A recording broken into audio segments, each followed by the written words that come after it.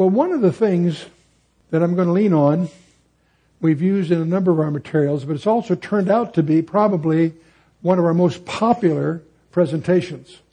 There are many people that regard it uniquely effective. And what we're going to try to do tonight is to measure how many believe the Bible is the Word of God. How many believe that Jesus is the Messiah?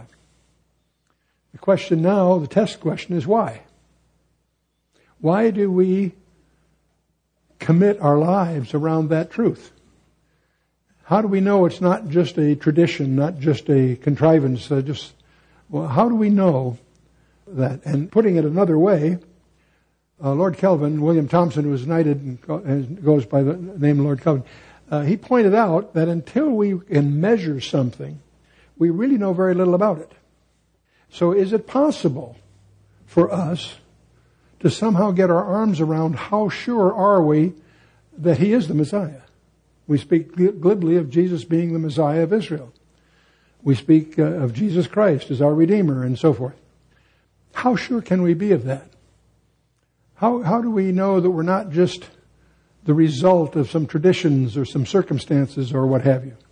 And that's what we're going to be dealing with here. Now, the epistemology is the study of knowledge, its scope and limits.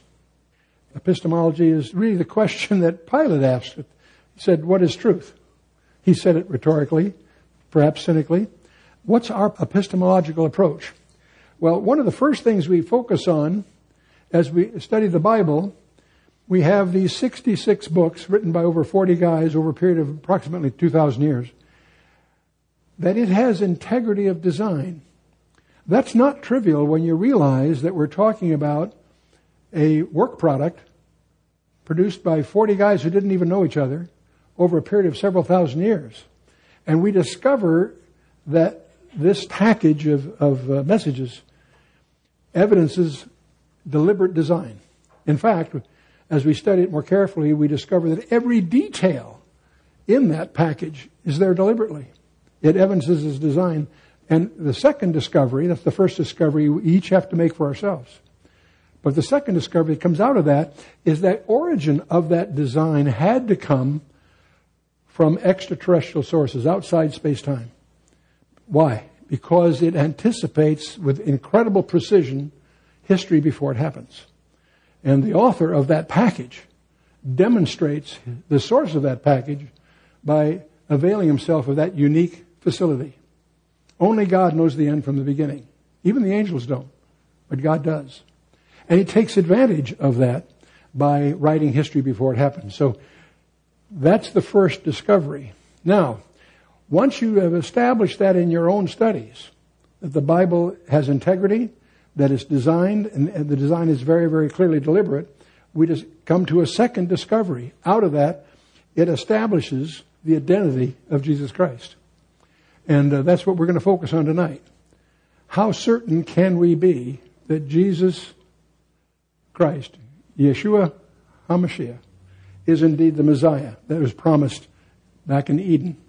And so we discover that the Bible consists by just one categorization by J. Barton Payne. There's other people who divide it differently, but he points to over 8,000 predictive verses, 8,362 by his cataloging, which include over 1,800 specific predictions on over 700 different matters. Now, different scholars might partition that same information different ways, but this is just one well-known cataloging in J. Barton Payne's Encyclopedia of Biblical Prophecy. That's one way he categorized it. Clearly, the Bible, it's almost impossible to separate prophecies from the rest of it, because even other things turn out to be prophetic the more you look at it. So it's a very elusive thing to try to catalog. Peter, in his second letter, draws on these issues and his own experience. He says, "For we have not followed cunningly devised fables when we made known unto you the power and coming of our Lord Jesus Christ, but were eyewitnesses of His majesty." That's his boast. Peter could say that. And when we hear Peter say that, we probably envy him somewhat. Boy, wouldn't you have liked to... He's going to refer to, by the way, the Transfiguration specifically in Matthew 17. To have been on that hill. Peter, James, and John were there. And Jesus gets transfigured, and Moses and Elijah also show up. Peter was there and very impressed by that, and he alludes to that here, that he was an eyewitness of the majesty. But he's going to make a surprising rejoinder to that in the next verse. He says, we have also a more sure word of prophecy, whereunto ye do well that ye take heed, as unto a light that shineth in a dark place, until the day dawn and the day star arise in your hearts. He's making a strange remark here. He's making reference to something that's even better than being an eyewitness. You and I can't be an eyewitness. We have to rely on his record. But that's okay. You've got something that is more certain than actually having been there and seen it yourself. If that doesn't bother you, we're not listening carefully. That's a very assertive statement that we're going to try to demonstrate here this evening.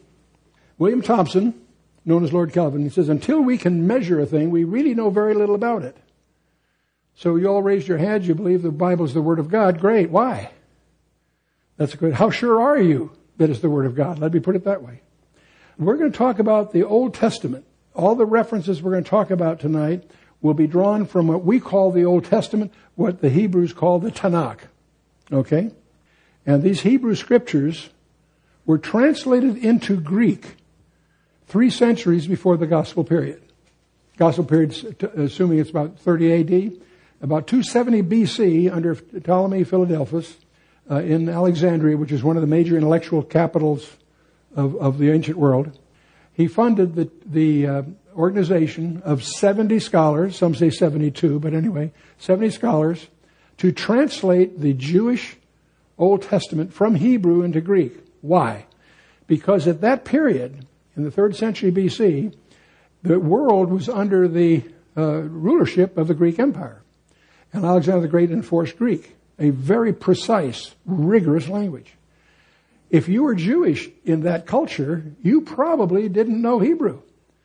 Or you would use Hebrew the way a Catholic might use Latin for certain ceremonial purposes. It wasn't necessarily a comfortable facility you have.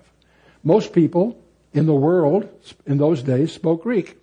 So there was a need for the Jewish believer to have a copy of his sacred text in a language he had comfort with, namely Greek. And that's its response to that. They had 70 scholars, the best experts they could find, to translate the Hebrew text into Greek. The work product that resulted from that is called the Septuagint translation. Septuagint just being a fancy word for 70.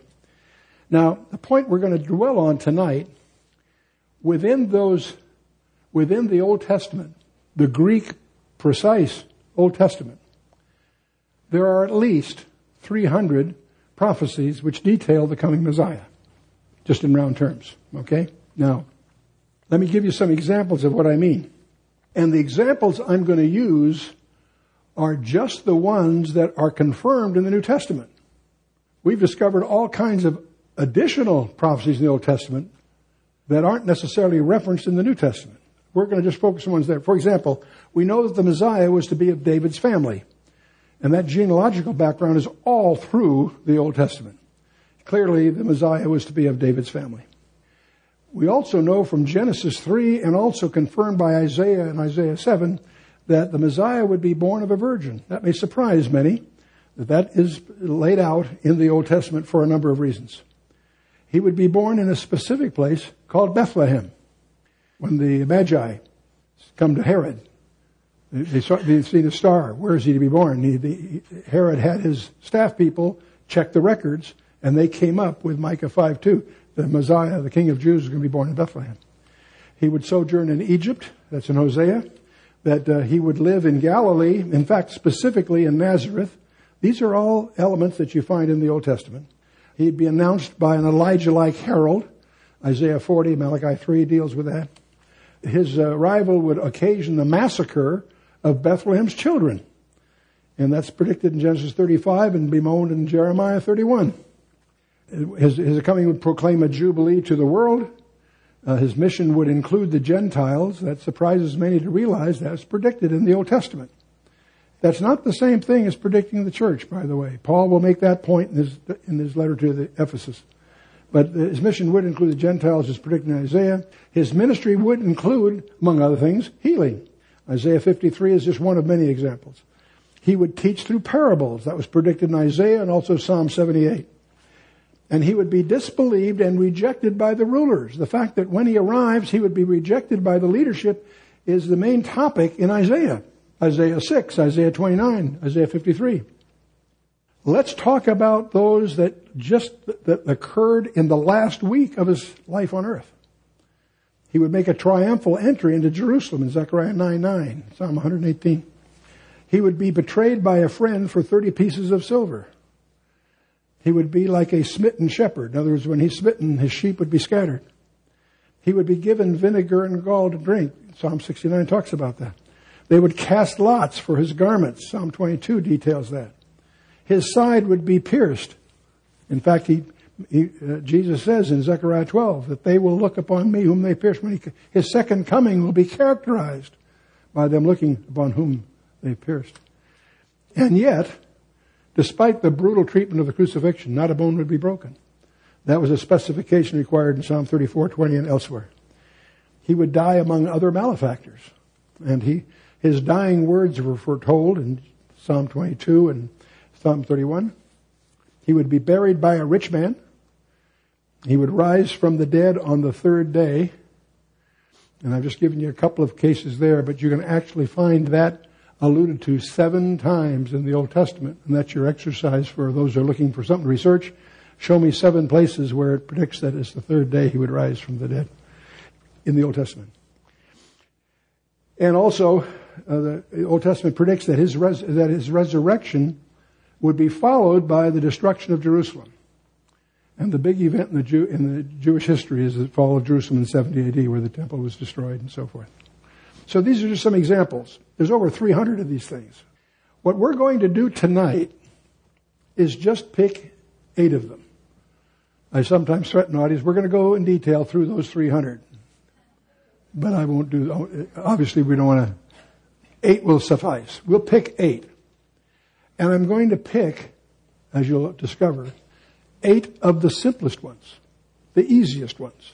And you'll see why as we go forward. Let's take the first one.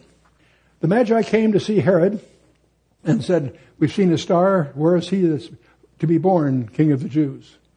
You need to understand that wasn't 3 guys on camels. They came with military escort. They came from the Parthian Empire. And that was an empire before whom even Rome trembled. The Parthian Empire withstood the Roman Empire for 300 years. These are serious people. But they arrive, and Herod, of course, is a Roman appointee. He's appointed to be king of the Jews. He says, where is he that's going to be born king of the Jews? That's a put down. That made Herod nervous. He had his staff people check out what's the answer to the question. And they come back with Micah 5:2, where it reads, but thou, Bethlehem Ephrathah, though thou be little among the thousands of Judah, yet out of thee shall he come forth unto me, that is to be ruler in Israel, whose goings forth have been from old, from everlasting. Now we could spend the whole evening just unpacking that verse. The stuff that's hidden here is amazing. That Jesus was pre-existent from the beginning and so forth. And that he's going to be ruler in Israel. That's a whole subject to study. We're going to only extract one fact for our purposes tonight. Where is he to be born? A place called Bethlehem. To be born in Bethlehem. What is the probability of any person in the history that we're dealing with here, taken at random, fulfilling this? Well, the first question I ask, how many of you know someone that was born in Bethlehem? Can I see a show of hands? Let me try that again. How many of you know someone that was born in Bethlehem? Oh yeah, right, okay, I got you.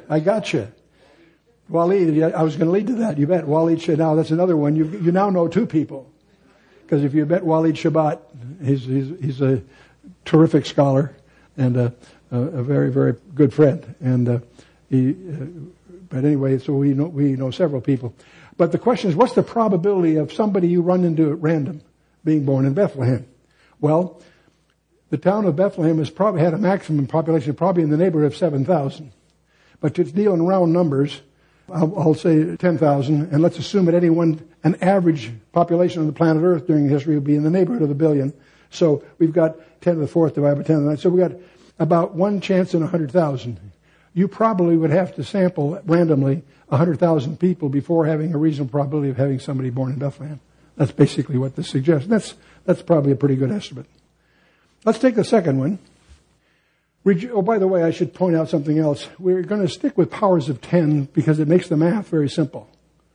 We're just going to round off in powers of 10. So 10,000 is 10 to the 4th. 8 billion people is 10 to the 9th. So if you take 10 to the 4th divided by 10 to the 9th, you get 10 to the 5th and so forth. Okay. Let's take another one. Zechariah 9:9 announces as follows, Rejoice greatly, O daughter of Zion. Shout, O daughter of Jerusalem. Behold, thy king cometh unto thee. He is just and having salvation, lowly of riding on an ass, and upon the colt, the foal of an ass. This is a quote from Zechariah 9:9 that is deliberately fulfilled by Jesus riding that donkey into Jerusalem on the day that we call the triumphal entry. What makes that time significant is that as he rides that donkey in there, the crowd is singing Psalm 118, which is commemorating this. The Pharisees are upset. Master, rebuke your disciples. Why are they upset? Whenever we as Gentiles might miss something, the Pharisees come to our rescue. When they're upset about something, it behooves us to find out what's bothering them. And what they're bothered by is they're singing Psalm 118 while he's riding that donkey, is declaring him as the Messiah of Israel. And they certainly assume that he doesn't want his followers to be blaspheming God. And he says, I tell you, if they would hold their peace, the very stones would cry out. You all know the story. It's all in Luke 19 if you want to get into that. But the question is here, how many people throughout history have presented themselves as a king to Jerusalem by riding a donkey? I know of none. But that's probably not a hard thing to do, so let's assume for our purposes somebody may have done it, we just haven't got it recorded. If I say the probability of someone doing that is less than 1 in 100, am I being generous?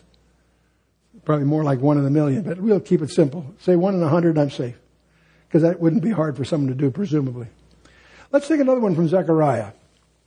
Zechariah 11:12 says, I said unto them, if you think good, give me my price, and if not, forbear. So they weighed for my price 30 pieces of silver. And what does this echo, of course? The betrayal of Judas, right? What did Judas betray him for? 30 pieces of silver. Okay. So how many people have been betrayed for precisely 30 pieces of silver? Well, I don't know. If I said something like 1 in 1,000, am I being generous? We don't know of any, but there may have been unrecorded ones. So if I say the probability of somebody fulfilling that casually, that'd be 1 in 1,000, be a safe guess. Think of number 4. The Lord said unto me, cast it unto the potter, a goodly price that I was prized out of them. And I took the 30 pieces of silver and cast them to the potter in the house of the Lord. Now this adds some details that I wanted to teach separately because many people may not fully appreciate what's going on here. You remember Judas, which had betrayed him, when he saw that he was condemned, repented himself and brought again the 30 pieces of silver to the chief priests and elders, saying, I have sinned in that I have betrayed the innocent blood. Very interesting thing for Judas to be saying. Who had indwelt Judas by this time? Satan. So by Satan's own voice, we hear Jesus pronounced innocent. Anyway, they said, what's that to us? You see to that. So he cast down the piece of silver in the temple and departed and went out and hanged himself. Okay, but they've got a problem. The chief priest took the silver pieces and said, it is not lawful for to put them into the treasury because it is the price of blood. But you see, the chief priests had good accountants on staff. They couldn't put the money into the treasury because that was against the law. But what they could do, there's a loophole. They could prepay anticipated expenses with that money. And it was the duty of the temple, when someone died that was a stranger, that had no next of kin, the temple had to deal with the cost of burial and all of that. Every year there was probably some number, and they had to deal with that. So they took counsel and they bought with them the potter's field to bury strangers in. So there was apparently a bargain deal nearby of a potter's field that was at a reduced price. So they took the silver and bought the potter's field because that gave them a place to bury strangers in. It was a burden they had to bear. They couldn't put the money in the treasury, but they could anticipate expenses that they know would be coming. So he took counsel and bought with him the potter's field to bury strangers in. Wherefore that field is called the field of blood unto this day. But I want you to notice a few things about this passage. The price is 30 pieces of silver, okay. The location of the transaction occurs in the house of the Lord. That is in the temple, right? And who ends up with the money? The potter. You see all the details that are tucked away in that verse. So if I say, what's the chance of this happening by just randomness? If I said 1 in 10 million, I'd be generous. I'm going to say 1 in 100,000, I'm being pretty casual. Okay. Let's take the fifth one. One shall say to him, what are these wounds in thy hands? Then he shall answer, those with which I was wounded in the house of my friends. Now, when I was a teenager, I was in the habit of making little cards. When I came across a verse that I wanted to capture and remember, I'd make a little card. I'd put the verse on one side and the reference on the other. I'd always carry a few of these to learn them. And this one, when I discovered this thing, well, gee, here's another Old Testament prophecy of the wounds in the hands. So I made a little card and put it in my little collection and tried to memorize it. But I remember vividly when I tried to memorize this, the more I tried to memorize it, it didn't make sense to me. And by the way, people say, why do you like the King James? I'm glad I did my memory work as a teenager in the King James because it's still around. If I had done the RSV, which is becoming fashionable back then, that's fallen by the wayside pretty much. Today the big buzz is the New American Standard, probably a better translation in some respects. But the new one that's out is the International Standard Version. That's one that we may start using with some of our studies. But the point is, most people overlook. If you're going to do it, the Scripture says, thy word have I hid in my heart that I might not sin against thee. You should be doing Bible memory work. Well, if you're going to do memory work, you want to do it in a version that is going to be around 20 or 30 years from now. You follow me? All the new ones will be replaced by newer ones. That's fine. They're useful. Don't misunderstand me. But I go back to my foundational work, which is the King James, and there's 4 or 5 words you have to learn that have changed meaning, but that's not a big deal. It's half a dozen. It's not a big deal. But the majesty is still unexcelled in my mind. And the good news, with every translation has its problems. The King James, they're all well known and well documented, so they don't become an obstacle. But that's one of the reasons that I'm glad I did the King James, because it's still around. And you might think that over in terms of your memory work. But anyways, I started to try to memorize this. Once I'll say, and what are these wounds in thine hands? Then he shall answer, those with which I was wounded in the house of my friends. And the more I thought about it, I could not visualize this referring to some Roman soldiers driving spikes through his wrists on some 12 by 12s up there on top of a hill. That's not in the house of his friends. What's he talking about here?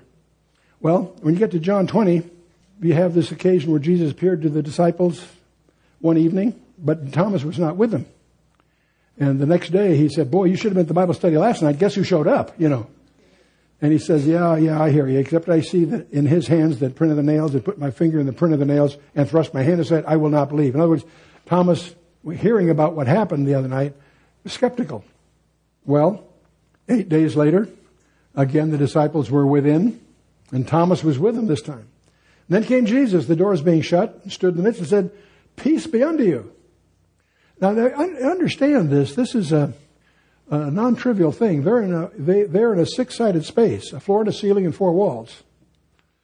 And he entered and left that without passing through the floor or ceiling or the 4 walls. And that's a hyperdimension issue. And he's not a ghost or a spirit or an image. He says, handle me and see. A spirit does not have flesh and bones as you see me have. He's tangible on the one hand. On the other hand, he's obviously in a dimensionality that we don't understand. But anyway, it happens again here. And then he goes up to Thomas, says, reach hither thy finger. Behold my hands. Reach hither thy hand and thrust it into my side. And be not faithless, but believing. Can you imagine Thomas's shock? First of all, he realized that Jesus had heard what he said a few days ago. He didn't visibly, but he knew he overheard. And so Thomas is on the spot. Thomas answered and said unto him, and I always visualize him falling to his knees here. My Lord and my God. Jesus said unto him, Thomas, because thou hast seen me, thou hast believed. Blessed are they that have not seen, and yet have believed. And when I read this in John 20, I suddenly realized that passage in Zechariah, what hurt Christ was not the nails. What wounded Christ was Thomas's unbelief. That's why that verse has a special meaning to me. But in any case, how many people, though, taken at random, have been wounded in their hands in the house of their friends, whatever that might mean to you? And if I say 1 in 1,000, I'm being generous. It's probably much rarer than that. Okay. Number 6. We have to take at least one or a couple from Isaiah 53. Where it describes, he was oppressed, he was afflicted, yet he opened not his mouth. He is brought as a lamb to the slaughter. And as a sheep before her shearers is dumb, so he opened not his mouth. In other words, Jesus made no attempt to defend himself, even though he was innocent. How many prisoners accused of a capital crime, a death penalty situation, make no defense, even though they're innocent? Now, there have been some, I believe. There have been a few. But if I say less than 1 in 1,000, I think I'm being generous. How many people on death row, knowing they're innocent, make no protest? If I say 1 in 1,000, I'm being generous. It's probably far more rare than that. Number 7, another one for Isaiah 53. He made his grave with the wicked and with the rich in his death, because he had done no violence, neither was any deceit in his mouth. Okay, how many people died among the wicked and yet were buried with the rich that were not attorneys? Okay. Now I'm being a little flippant there. I had to work that in. One could argue that he was an attorney in a sense because he's our defense counsel. But seriously, how many died among wicked and yet were buried with the rich? That would seem to be a contradiction in terms. But again, if I just pick 1 in 1,000, I'm being generous. It's obviously more rare than that. Our last one, and then we'll wrap this up a little bit. In Psalm 22, there's many things we could pick, but this is the crispest of the bunch probably. For dogs have compassed me, the assembly of the wicked have enclosed me, and they pierced my hands and my feet. That's actually a very remarkable thing to see in the Psalms. Why? Because the official form of capital punishment in Israel was stoning. If you were deemed worthy of death, they stoned you. Crucifixion was invented 700 years after this was written. It was invented by the Persians and then widely adopted by the Romans. 700 years before the crucifixion was invented, that was written. How many people taken at random have died having their hands and feet pierced? What ratio of people? If I say less than 1 in 10,000, I think I'm being generous. Okay? Take all the people that have died. How many have their hands and feet pierced? Very few. Okay. What we've done by this little exercise is go through 8 prophecies. Born in Bethlehem, riding a donkey, as a presenting king is riding a donkey, betrayed for 30 pieces of silver, the transaction occurring in the temple, the money ending up with the potter and all of that. We have wounds in his hands. We have no defense, though he's innocent. He died with the wicked in the grave with the rich. And, of course, he was crucified. Now, the question that faces us, okay, we've estimated probably rather conservatively a series of probabilities on each one of these.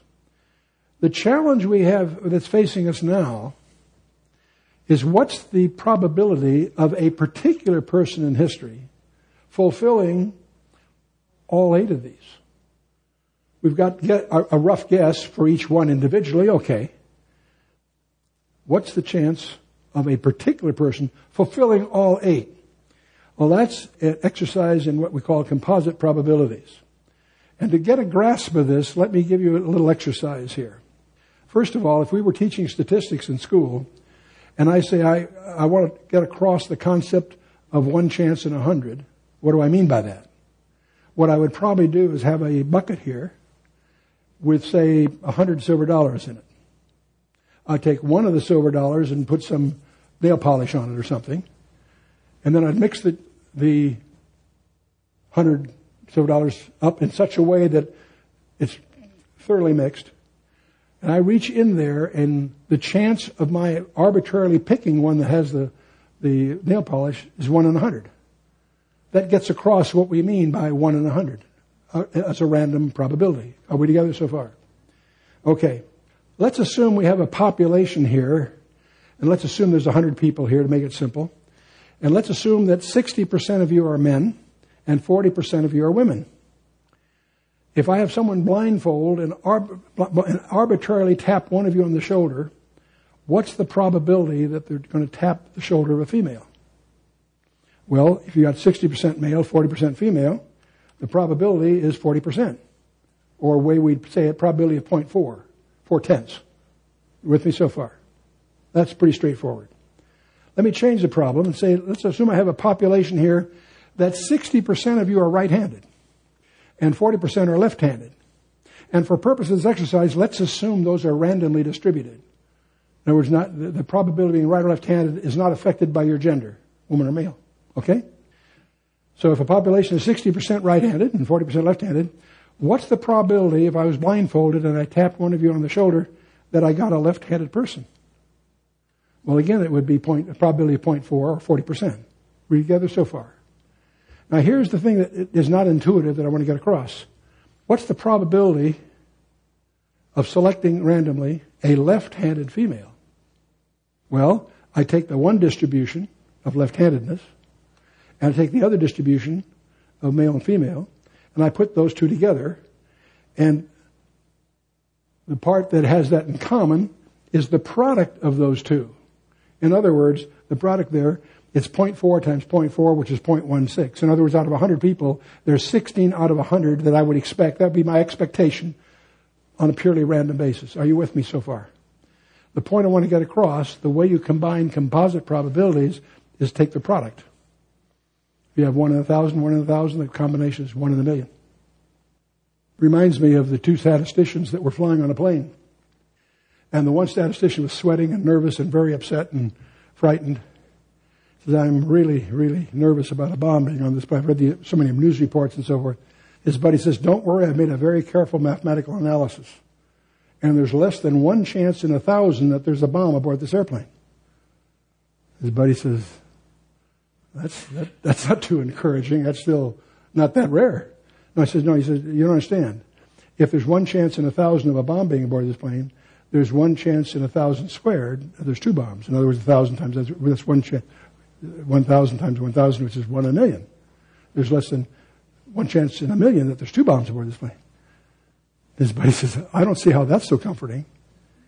Well, I always bring my own bomb. Now you're laughing because you realize that those are not unconditional, so that you puncture the model, obviously. That's why it's funny. But anyway, let's get back to these then. What's the probability? We've got these 8 prophecies to these. The reason I've used powers of 10, multiplying them is very simple. I just count the zeros. 1 in 100,000 times 100 times 1,000 times 100,000 times 1,000, 1,000, 1,000 times 10,000. Anyway, it turns out there's 28 zeros there. So I have 1 chance in 10 to the 28th of a person fulfilling all these. But it's not quite that simple because I've got to divide by the total population. And let's assume in this lifetime that we're talking about from Christ today, let's assume we add that all up. Let's assume it's about 100 billion, 10 to the 11th. So I have to divide the 10 to the 28th by 10 to the 11th. So I still have a very large number, 10 to the 17th. I can remember I sat on a board with Dr. Edward Teller, a famous scientist, changed the course of history 3 times personally. And we sat on a board together, and his sidekick were talking about 10 to the 17th, something or other. And I says, gee, that's interesting. I intruded myself in the conversation. He says, that's about as many seconds as there are in the universe. They looked at me startled. What are you talking about? Well, you're the guys who try to convince me that the universe is 14, 15 billion years old. If you do the arithmetic, that's only 10 to the 17th seconds. They looked at me stunned. Didn't realize that. There's only 10 to the 17th seconds in the history of the universe by your reckoning. And what interested me about that experience, they use these powers of 10 all the time. They're used to that. And they still didn't have a grasp to relate it. 10 to the 17th seconds is the history of the universe. In seconds. That's a very big number, obviously. Now, what I want to do to get across how rare those 8 prophecies are is I want to get a bucket of silver dollars. Okay? I want to mark one of them, but I need a bucket that will hold 10 to the 17th silver dollars. How many is that? That's a pretty big bucket. In fact, if I take the entire state of Texas and fill it with silver dollars 2 feet deep, I'll have approximately 10 to the 17th silver dollars. And so what we do is we mark one of them, and we mix them up so it has an equal chance of being anywhere. And we send one of you down into Texas, blindfolded, to reach down, and your chance of picking the one we marked is 1 chance in 10 to the 17th. That's pretty rare, isn't it? But we've only used 8 of these so far. We have 300 to choose from. So let me take another 8. Take 16. Now, I'm not going to go through another 8 prophecies. I have over 300 I can choose from. Now, the next 8 that I might add to our list of 8 are likely to be even more specific, more technical, which means they're even more rare. But I'm going to ignore that, and I'm going to presume, make a simplifying assumption here, that the next 8 are no more specific than the first 8. They're obviously going to be much more specific, but they're going to be less likely than the previous ones. But I'm going to ignore that. I'm going to assume no decrease in likelihoods of the next 8. So I got 10 to the 28 times 10 to the 28. That's 10 to the 56th. I subtract my 10 to the 11th to get my 10. Now I got 10 to the 45th. Well, again, let me use I need a bucket here that has 10 to the 45th silver dollars in it, right? How big a bucket is it? The state of Texas isn't big enough. In fact, I need to make a ball of silver dollars that's got a radius of 30 times the distance of the earth to the sun.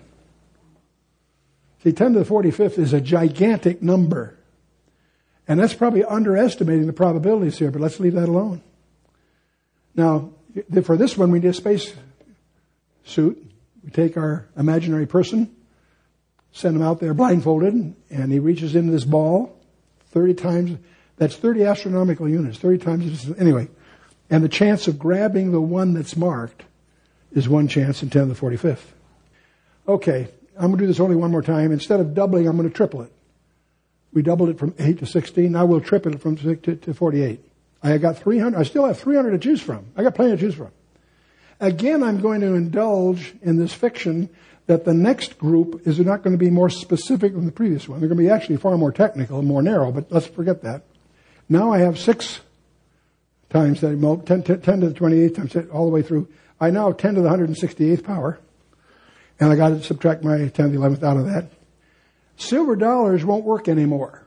As I struggle to find a model here, now there's a number of us that use this approach. It was originally popularized by Peter Stoner in his book Science Speaks many, many years ago, and I'm really drawing on that approach. I've made some corrections because there was some things that I felt needed correction. But anyway, silver dollars won't work here. I've got to think of another way to get across to you how big is 10 to the 157th power.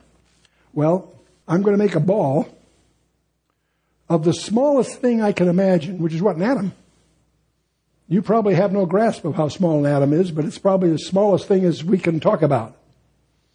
I'm going to make a ball of every atom in the universe. Now, it may surprise you to discover there's a widely accepted guess by scientists.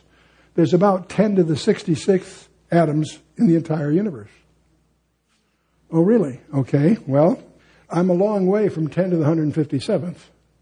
If I imagine such a ball, I'm only at 10 to the 66th. Okay, I'll make such a ball for every atom in the universe. In other words, I'll do this 10 to the 66 times. Well, that's showing in promise. Now I'm up to 10 to the 132nd. I'm still a long way from 10 to the 157. Suppose I do this exercise every second since the universe began.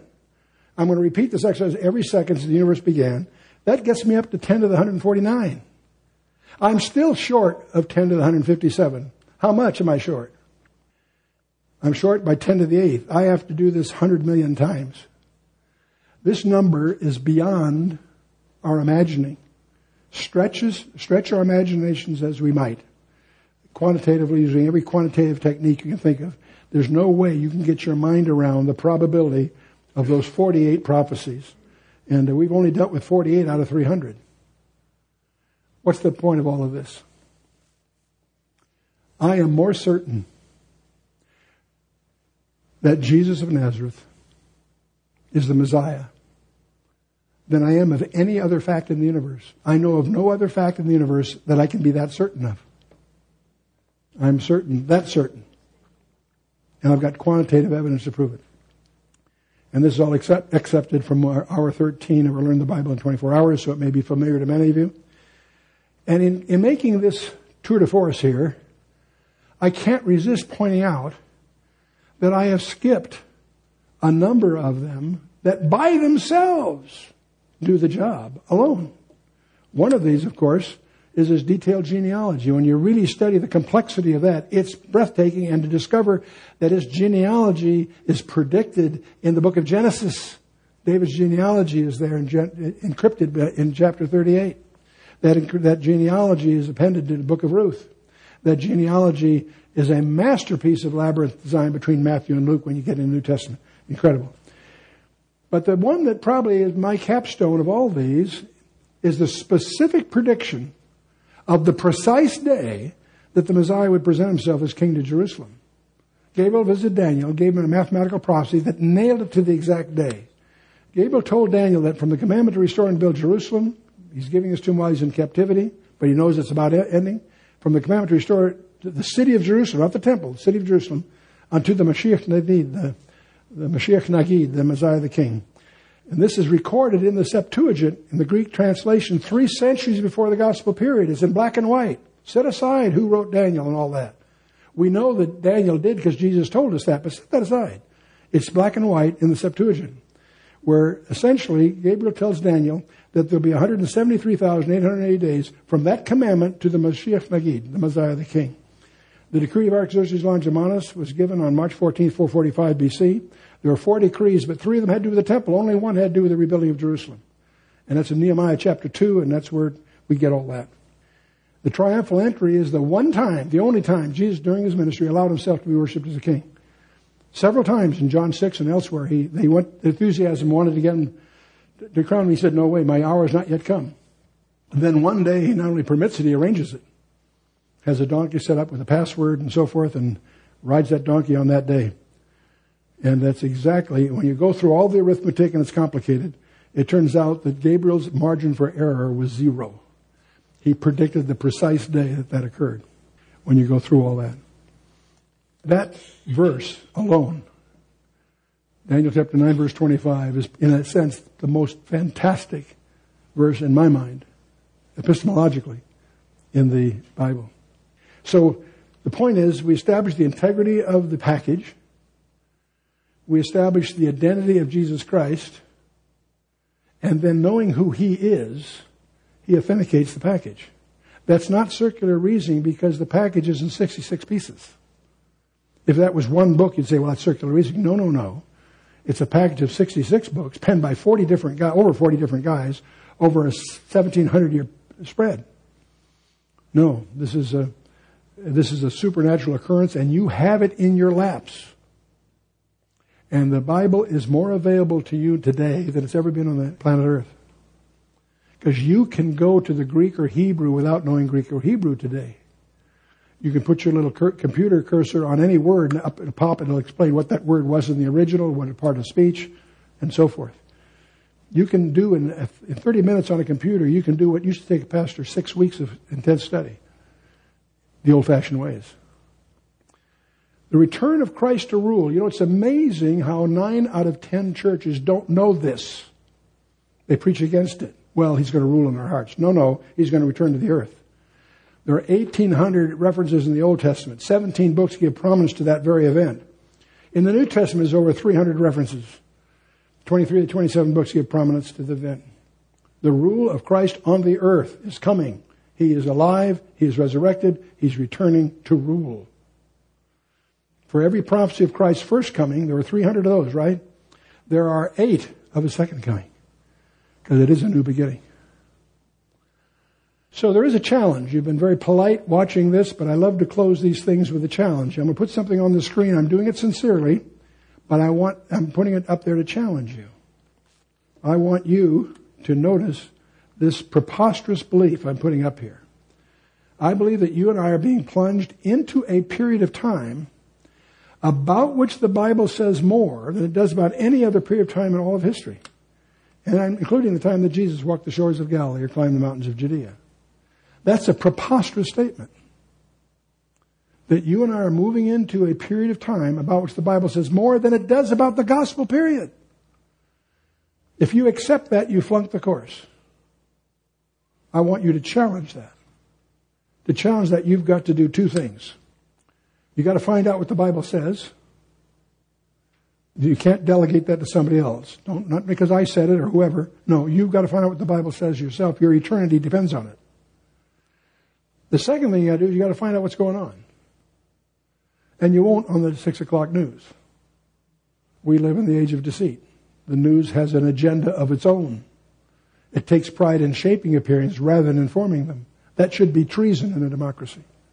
Their job is to inform, not persuade.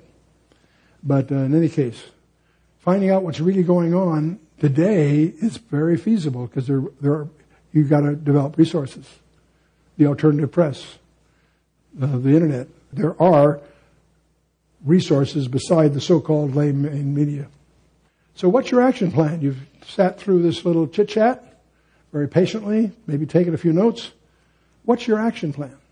Let me ask you, how many of you are saved? Can I see a show of hands? Why? Why did God save you? There are collective reasons for that, to magnify His name and so forth. But I'm going to suggest to you there's also an individual reason for each one of you. Ephesians 1:4 says God had you on His mind when? Before the foundation of the world. You have a destiny. If you come to Christ, your life has been the subject of a miracle, of His initiative. And when He did that, He had a purpose in mind. Now when I said how many of you were saved, all the hands went up in here. How many of you know your calling? See, that's about 20% maybe. Okay. You see, many people don't realize that you have a calling. And the great adventure in life is to discover what it is. And it won't be two alike. Every one of us in this room has a different calling. Some may be similar, some may not. But the point is, I wouldn't presume to even guess.